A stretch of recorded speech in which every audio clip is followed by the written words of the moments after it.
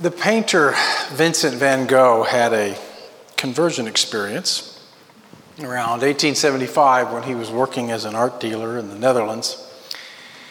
And he became a missionary to coal miners.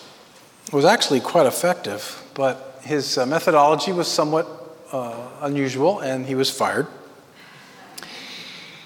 Shortly thereafter, his uncle and father, both Dutch clergy, were uncomfortable with the creative approach he was taking towards his faith, and he had a falling out with them.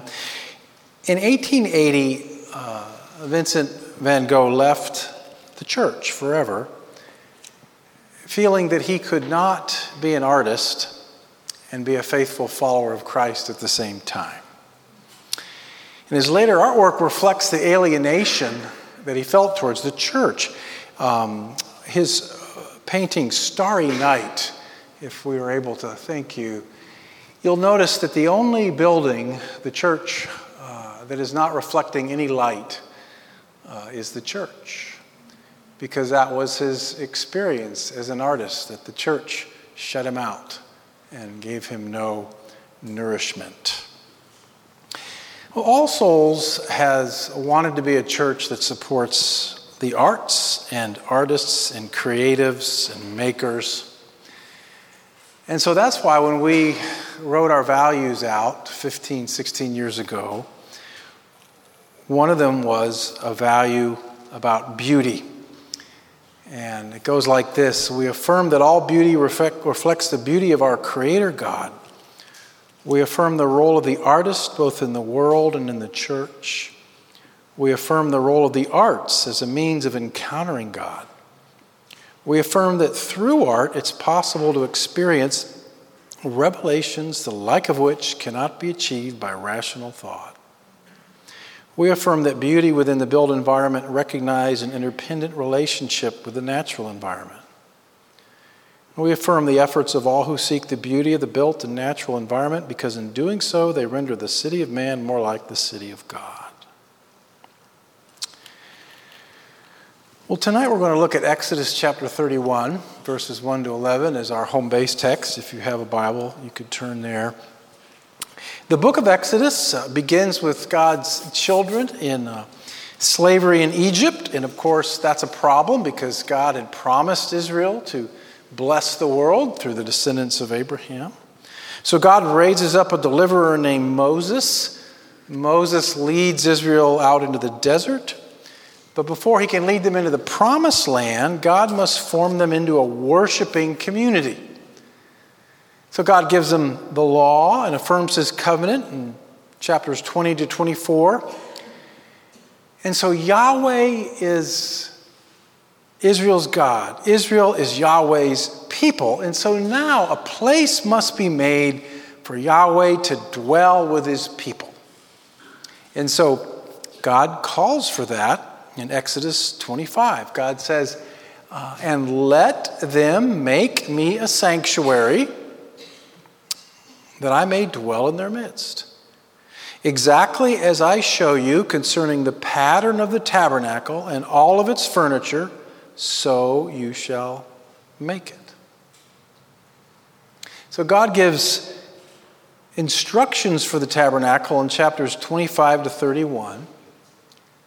They're broad descriptions of material to be used, dimensions, the general placement of objects, but much freedom is given to the artists to design the artwork that will go into the tabernacle.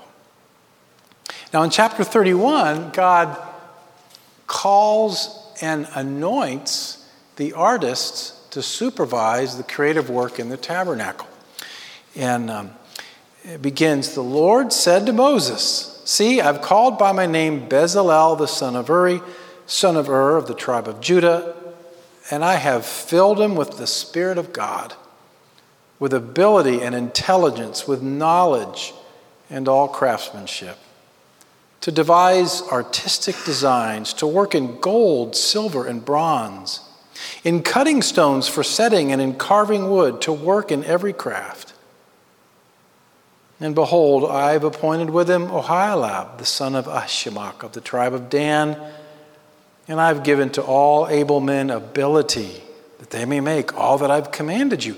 The tent of meeting, the ark of the testimony, the mercy seat that is on it, all the furnishings of the tent, the table and its utensils, and the pure lampstand with all its utensils, and the altar of incense, and the altar of burnt offering with all its utensils, the basin, its stand, the finely worked garments, the holy garments for Aaron the priest, the garments of his sons for their service as priests, and the anointing oil and the fragrant incense for the holy place.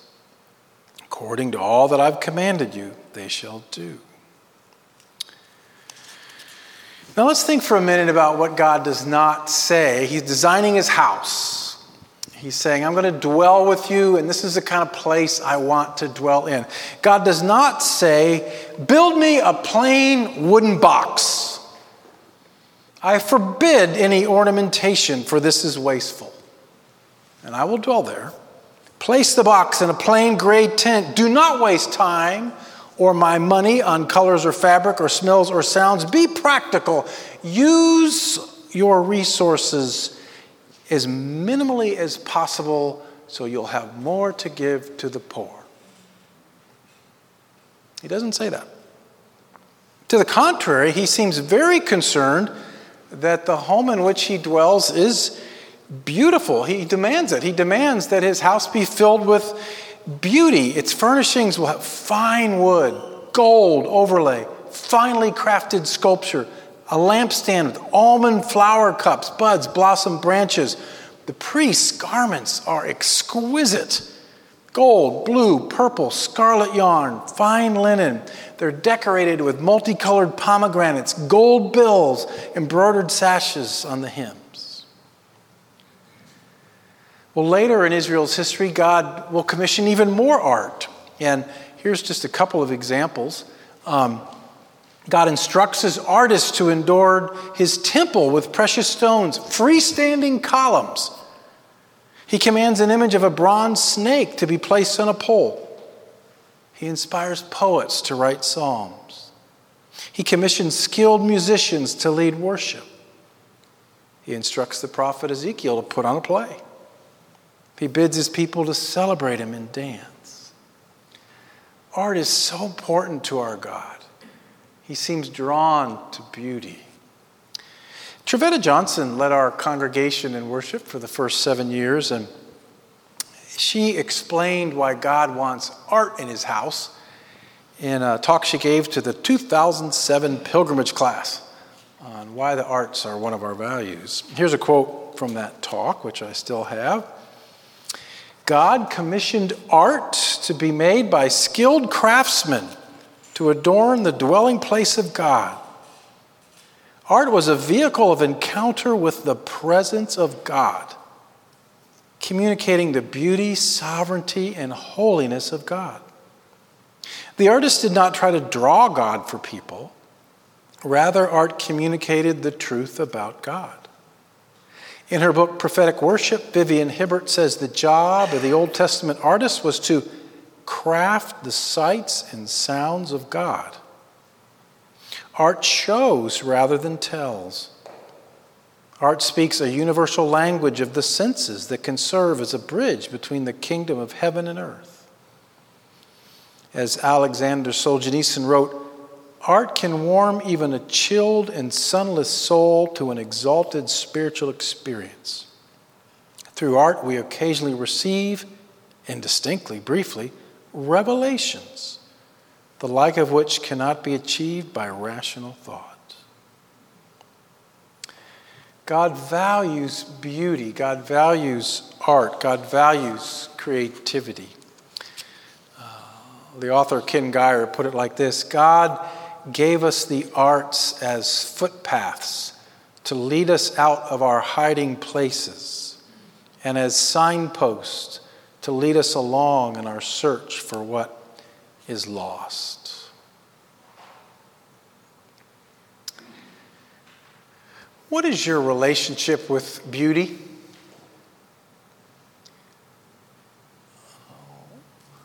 How do you feel about drawing upon the resources of the arts, of natural beauty, of poetry, of writing, of theater, of drama. How do you feel about using those as means of grace, as channels that draw you closer to God?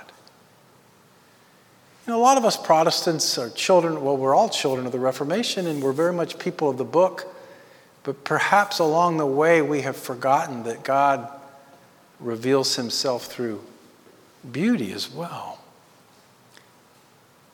I encourage you to add embracing the arts as one of your spiritual practices.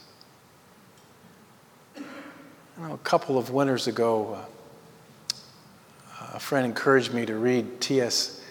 Eliot's Little Gidding, and I don't know how to read poetry very well, but she helped me understand it, and it just was a holy moment, and it was at a time when I just needed to just kind of sit with that poetry for a little bit. Now, rediscovering your own creativity might be a way for you to reconnect with God as well, because it reminds you that you're made in the image of God. A friend of mine is a headmaster of a private school in another state. We were talking about this, and he said, if I go to my kindergartners and I say, I have a meeting tonight and I need somebody to draw me a dinosaur, who would like to do that? Every kindergartner raised their hands. He said, that night, if I go to the parents and I say, I have a meeting in the morning, who would like to draw me a dinosaur? Everybody looks at the phone.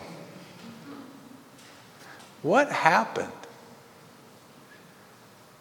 I mean, if you're around children, they just naturally create, right? They dance, they sing, they act, they play.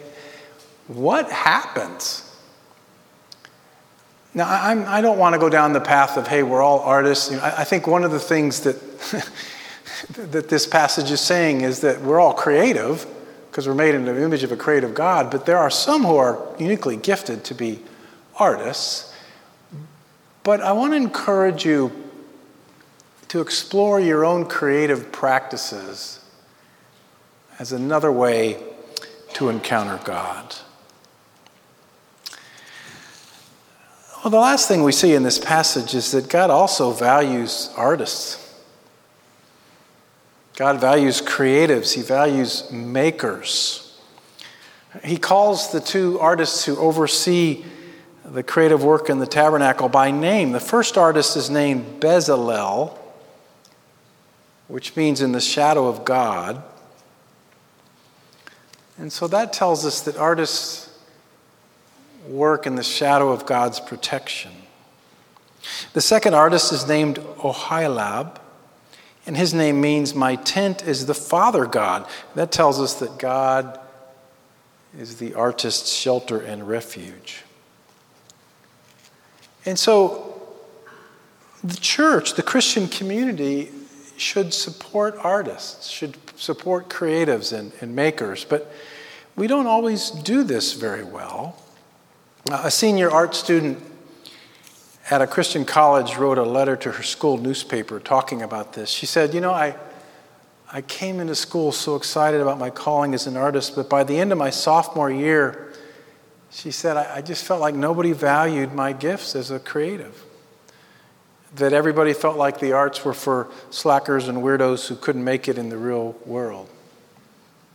And she wrote, I felt I had to justify myself all the time for being an artist, and that's a terrible thing. I'm a child of God. God made me a person who sees the world differently than others, and he gave me this urge to create. But her community did not affirm this gift.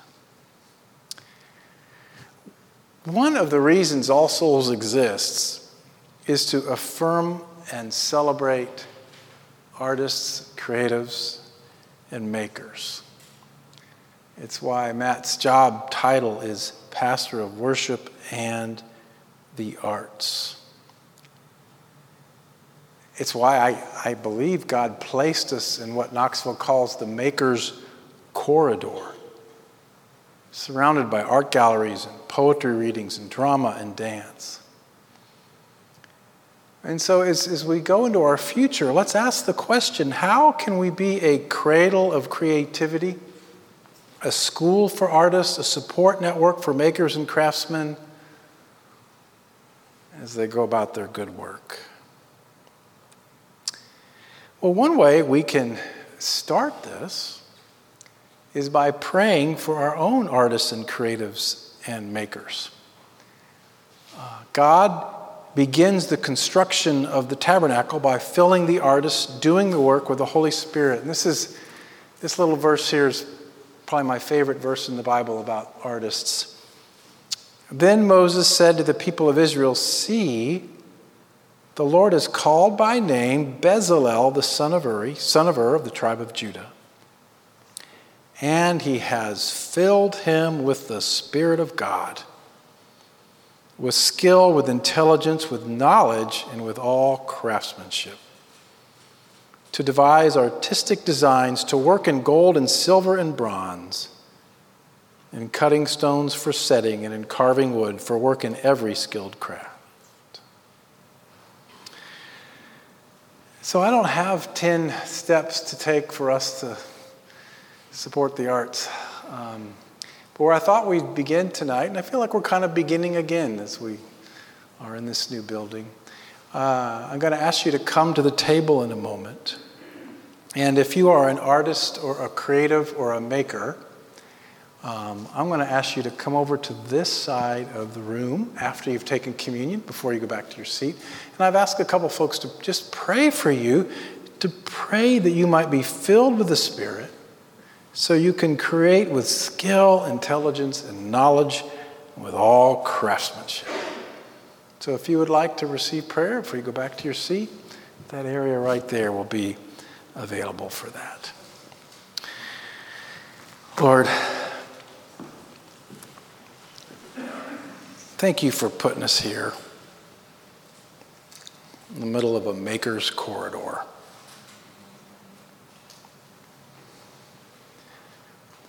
And I pray that you would guide us and shape us into a community that celebrates and affirms artists, makers, and creatives, because you are the Creator God. And in that hospitality, may our neighbors who are makers and creatives and artists hear the echo of your love. We ask this in your name. Amen. The Lord be with you. Lift up your hearts. Let us give thanks to the Lord.